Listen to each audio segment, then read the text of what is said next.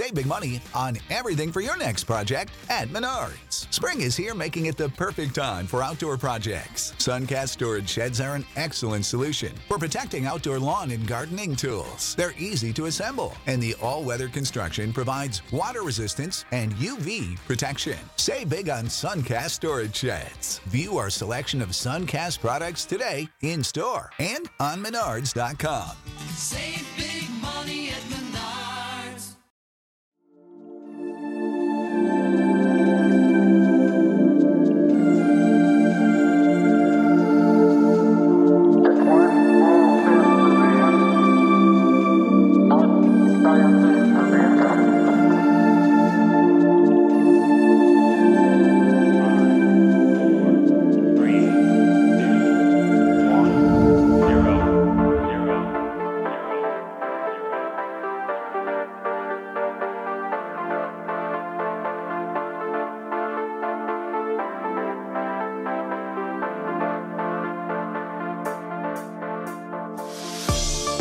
Hello, listeners, and welcome to Ohio Mysteries.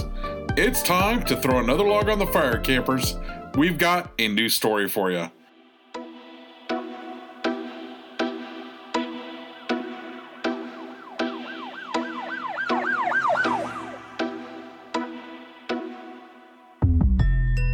I'm your co-host, Steve Yoder, and with me, as always, is our award-winning journalist, Paula Schleiss, who spent 30 years telling these kinds of stories for the Akron Beacon Journal. Hi, everybody. Usually when a person goes missing, even if foul play is suspected, they technically remain a missing person until a body is found. That's not the case with Shailene Farrell, an 18-year-old woman from the Miami County city of Piqua, who vanished without a trace 28 years ago. At the Piqua Police Department, she is an unsolved homicide. That's how confident law enforcement is that Shailene is not coming home alive. And while Shailene may never rest in the grave that her mother bought for her, just so she would have a place to visit and leave flowers, that doesn't mean police don't have a theory as to what happened that fateful day in 1994. And who they think is responsible. As we tell Shailene's story tonight, we have an extra resource at our disposal. Ohio Mysteries listener Tiffany Jamison, whose dad, Bruce Jamison, was a detective on the case and recently retired as Piqua's chief of police, picked his memories and shared with us some insights that have never been made public. This is the story of Shailene Farrell.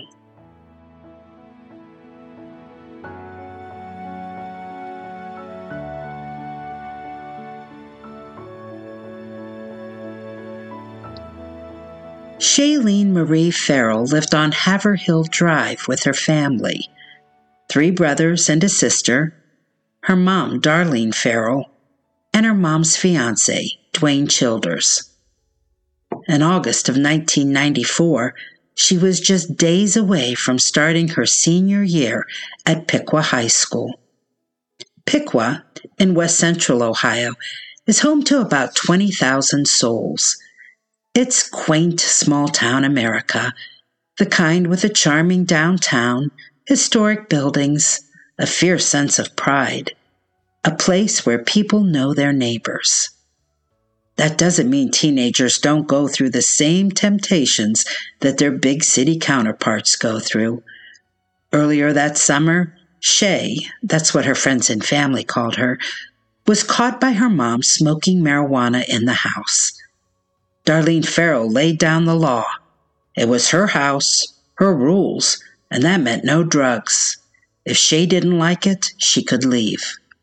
So Shay left, in the way 18-year-olds often think crossing into adulthood means rules no longer apply and they'll be fine on their own. But Shay and her mom were close. Darlene was young, 36 years old.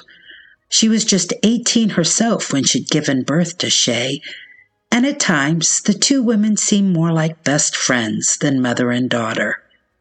And so, even after Shay stubbornly packed a bag and moved in with a friend, she still called Mom 4 or 5 times a day. Though Shay had built up a rough exterior, she had a soft heart. Her family recalled the time she saw a man carrying a sign that said, "We'll work for food." She cried all the way home, then loaded a grocery bag with canned foods and demanded her mother take her back. When she insisted she would walk if her mom didn't, Darlene relented, and they drove to where the man had been, though he was gone. As the summer of 1994 waned and the school year inched closer, Darlene and Shay made up, and Shay moved back home to Haverhill Drive. On August the 8th, Shay had only been back a couple of weeks when her mom had to leave town. Darlene's mom, in New Jersey, had had a bad fall and needed some help recovering. The eldest, Shay was expected to help look after her siblings at home. 3 of the Farrell kids were old enough to care for themselves. 2 younger brothers needed an extra eye. But Shay wanted to spend time with her friends, and she had access to her mom's car. So about 10 in the morning, Shay told her 14-year-old sister Colleen she was going to run down to the Pick and Save on Covington Avenue to grab her favorite drink, a lemon-flavored Lipton iced tea. She threw on a pair of blue Piqua High School shorts, her brother Michael's t-shirt with the words "No Fear," and slipped on some black sandals. Police now think maybe that was really an excuse, that Shay wasn't really after a drink as much as wanting to use the payphone to arrange an activity with her pals. You see, nobody in the grocery store ever saw Shay come in that morning, and they would have recognized her. She'd gotten a job there just 2 weeks earlier and was a part-time cashier. So Shay apparently vanished from the parking lot. It's possible someone driving by kidnapped her, maybe pulled a gun and forced her into a car, but police think it more likely that Shay either reached some friends or maybe acquaintances passing by called to her, and she willingly went off to have some fun. Back home on Haverhill, nobody was panicking yet, not even when someone from the Pick and Save called looking for Shay because she failed to show up for her 7 p.m. shift. Dwayne Childers, Shay's soon-to-be stepfather, figured Shay was out having too good a time to stop for work, and so he left for his own 3rd shift job. It wasn't until Tuesday morning, when he returned home and learned Shay had never come back, that he started calling Shay's friends. No one had seen her for 24 hours. Childers called the police while Darlene Farrell hurried back home from New Jersey. There was no mystery as to the whereabouts of the car. The silver 1981 Chevrolet Malibu station wagon that Shay had been driving was in the parking lot of the Pick and Save, windows down on that warm summer day, but no sign of Shay at the scene. Initially, investigators wondered if Shay had simply left home voluntarily, run away. There had been that spat with her mother. Maybe there was more. But her family and friends insisted that wasn't possible. She never talked about running away, not even to her best friend. Besides, who runs away with no money, no clothes, no purse, no ID? Police pretty quickly agreed, but they were stumped. A couple of months later, Piqua police admitted they were at a dead end. They had conducted numerous interviews and followed every lead from the dozens of phone calls that came in.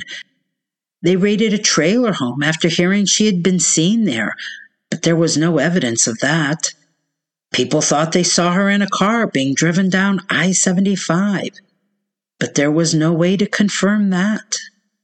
The city had 4 detectives, and they were all on the case. Chief Philip Potter said, We're at the point that without someone coming forward with new information, it will be very difficult to close the case. Her family campaigned to keep the case in the public eye. They plastered the county with pamphlets bearing Shay's photograph.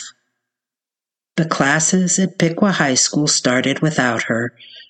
Her senior class counselor, Sam Graves, told reporters he had known Shay for 4 years. The last conversation she and I had, he said, she was looking forward to coming back to school. She showed an interest in going into education and in possibly becoming a teacher. Later in the school year, Piqua High planted a tree in her memory. In March of 1995, Shay's family was desperate for some sense of closure. They arranged a memorial service for her and ran an obituary in the local paper. Although there was no body, and police said they had no evidence she was dead, they purchased a gravesite.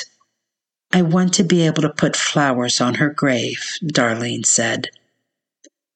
Darlene Farrell joined the mothers of 3 other missing children and formed a support group. 1 year after Shay's disappearance, they announced plans for a nonprofit called Vanish to try and raise reward money and offer support to families who shared their tragic fraternity. Darlene admitted she was crushed that there wasn't initially more public interest in her daughter's case.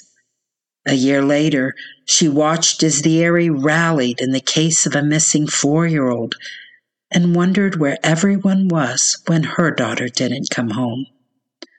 "Deep down inside, I was hurt," she told a reporter. "I had the feeling that if people would have helped 1/10 of that, maybe they would have found my daughter. I couldn't even get people to help me to hand out flyers." Judy was boring. Hello. Then Judy discovered ChumbaCasino.com. It's my little escape. Now Judy's the life of the party. Oh, baby, mama's bringing home the bacon. Whoa, take it easy, Judy. The Chumba life is for everybody. So go to ChumbaCasino.com and play over 100 casino-style games. Join today and play for free for your chance to redeem some serious prizes. ChumbaCasino.com. No purchase necessary. Void where prohibited by law. 18+ terms and conditions apply. See website for details. The case faded from public view as the months went on, but the police never stopped looking. A year after Shay's disappearance, Detective Bruce Jamison was on the case, and the investigation took a turn. That first year, there had been a narrow focus on one possible suspect, a family friend, but in the end, he was cleared. That's when police honed in on 2 new suspects, a pair of ex-cons who remain at the top of their list today. One was a known drug dealer, the other a man with a history of assaults. Shay wasn't their friend, but they knew each other and ran in the same circles.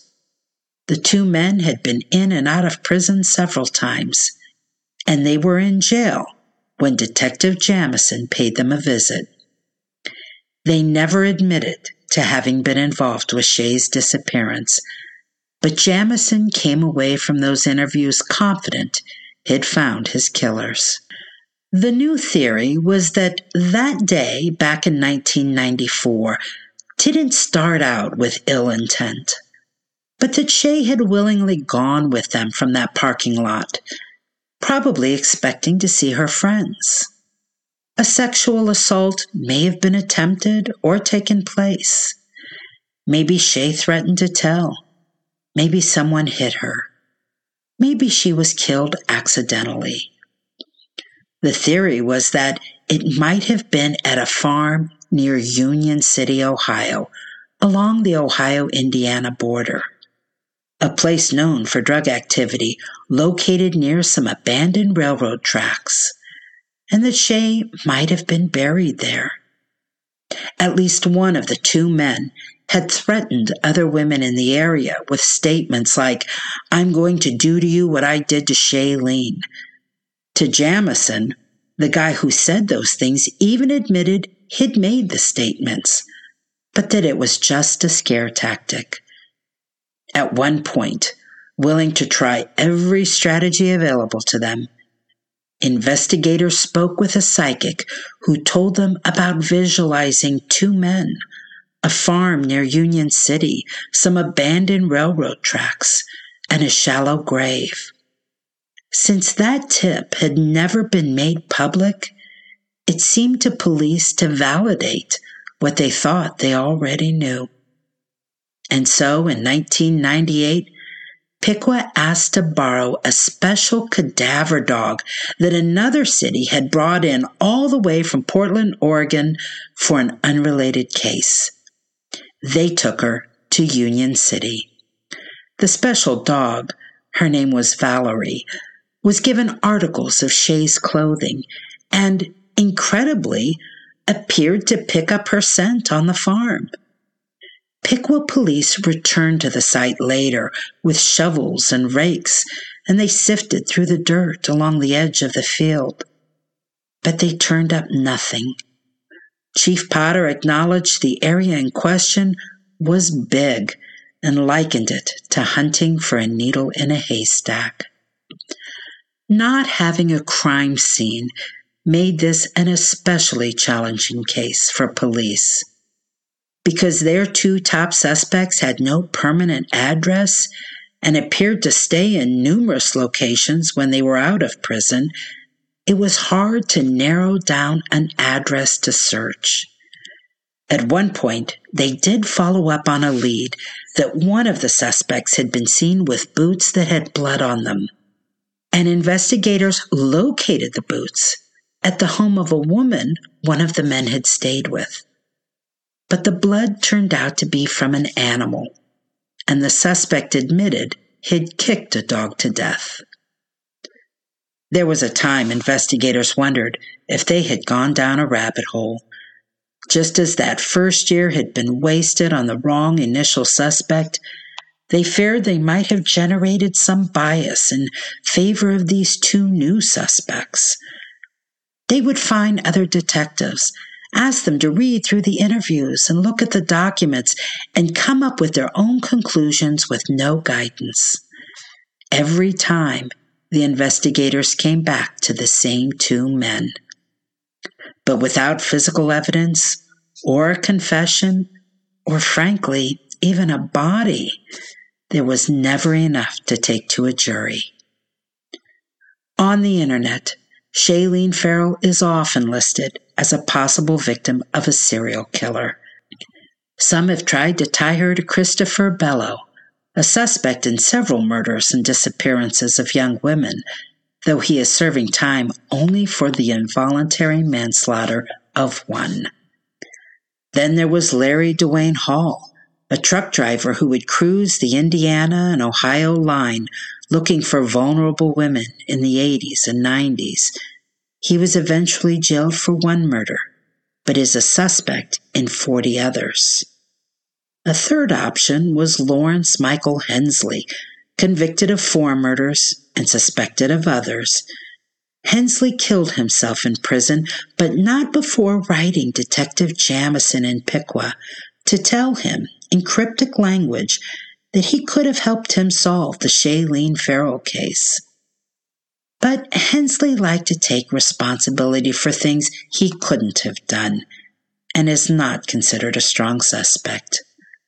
Piqua police won't rule out anyone, but they really don't think Shailene was picked up by a serial killer in the Pick and Save parking lot that morning. For years after being assigned the case, Detective Jamison would drive to that farm field near Union City. If Shailene was buried there, she would have fertilized the ground. He hoped he might spot a 6-foot-long stretch of field that looked much more lush than anything else around it. He never did. Then again, Jamison thought his 2 top suspects were lazy men.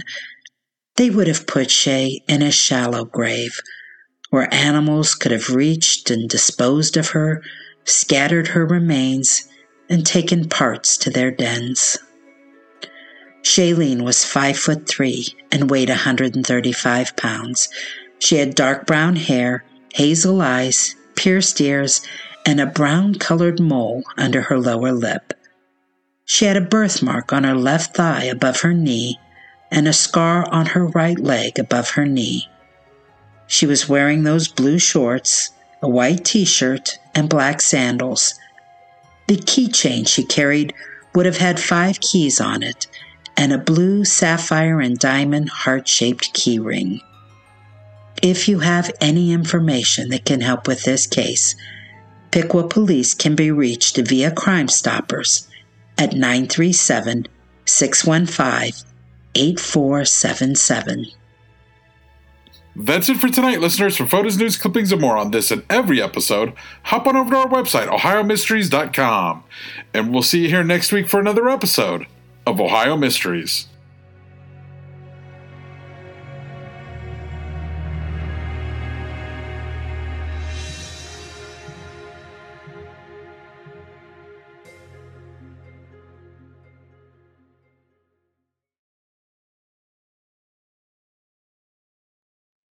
Lucky Land Casino, asking people, what's the weirdest place you've gotten lucky? Lucky? In line at the deli, I guess? Aha, in my dentist's office. More than once, actually. Do I have to say? Yes, you do. In the car before my kids' PTA meeting. Really? Yes. Excuse me, what's the weirdest place you've gotten lucky? I never win and tell. Well, there you have it. You can get lucky anywhere, playing at LuckyLandSlots.com. Play for free right now. Are you feeling lucky? No purchase necessary. Void where prohibited by law. 18+. Terms and conditions apply. See website for details.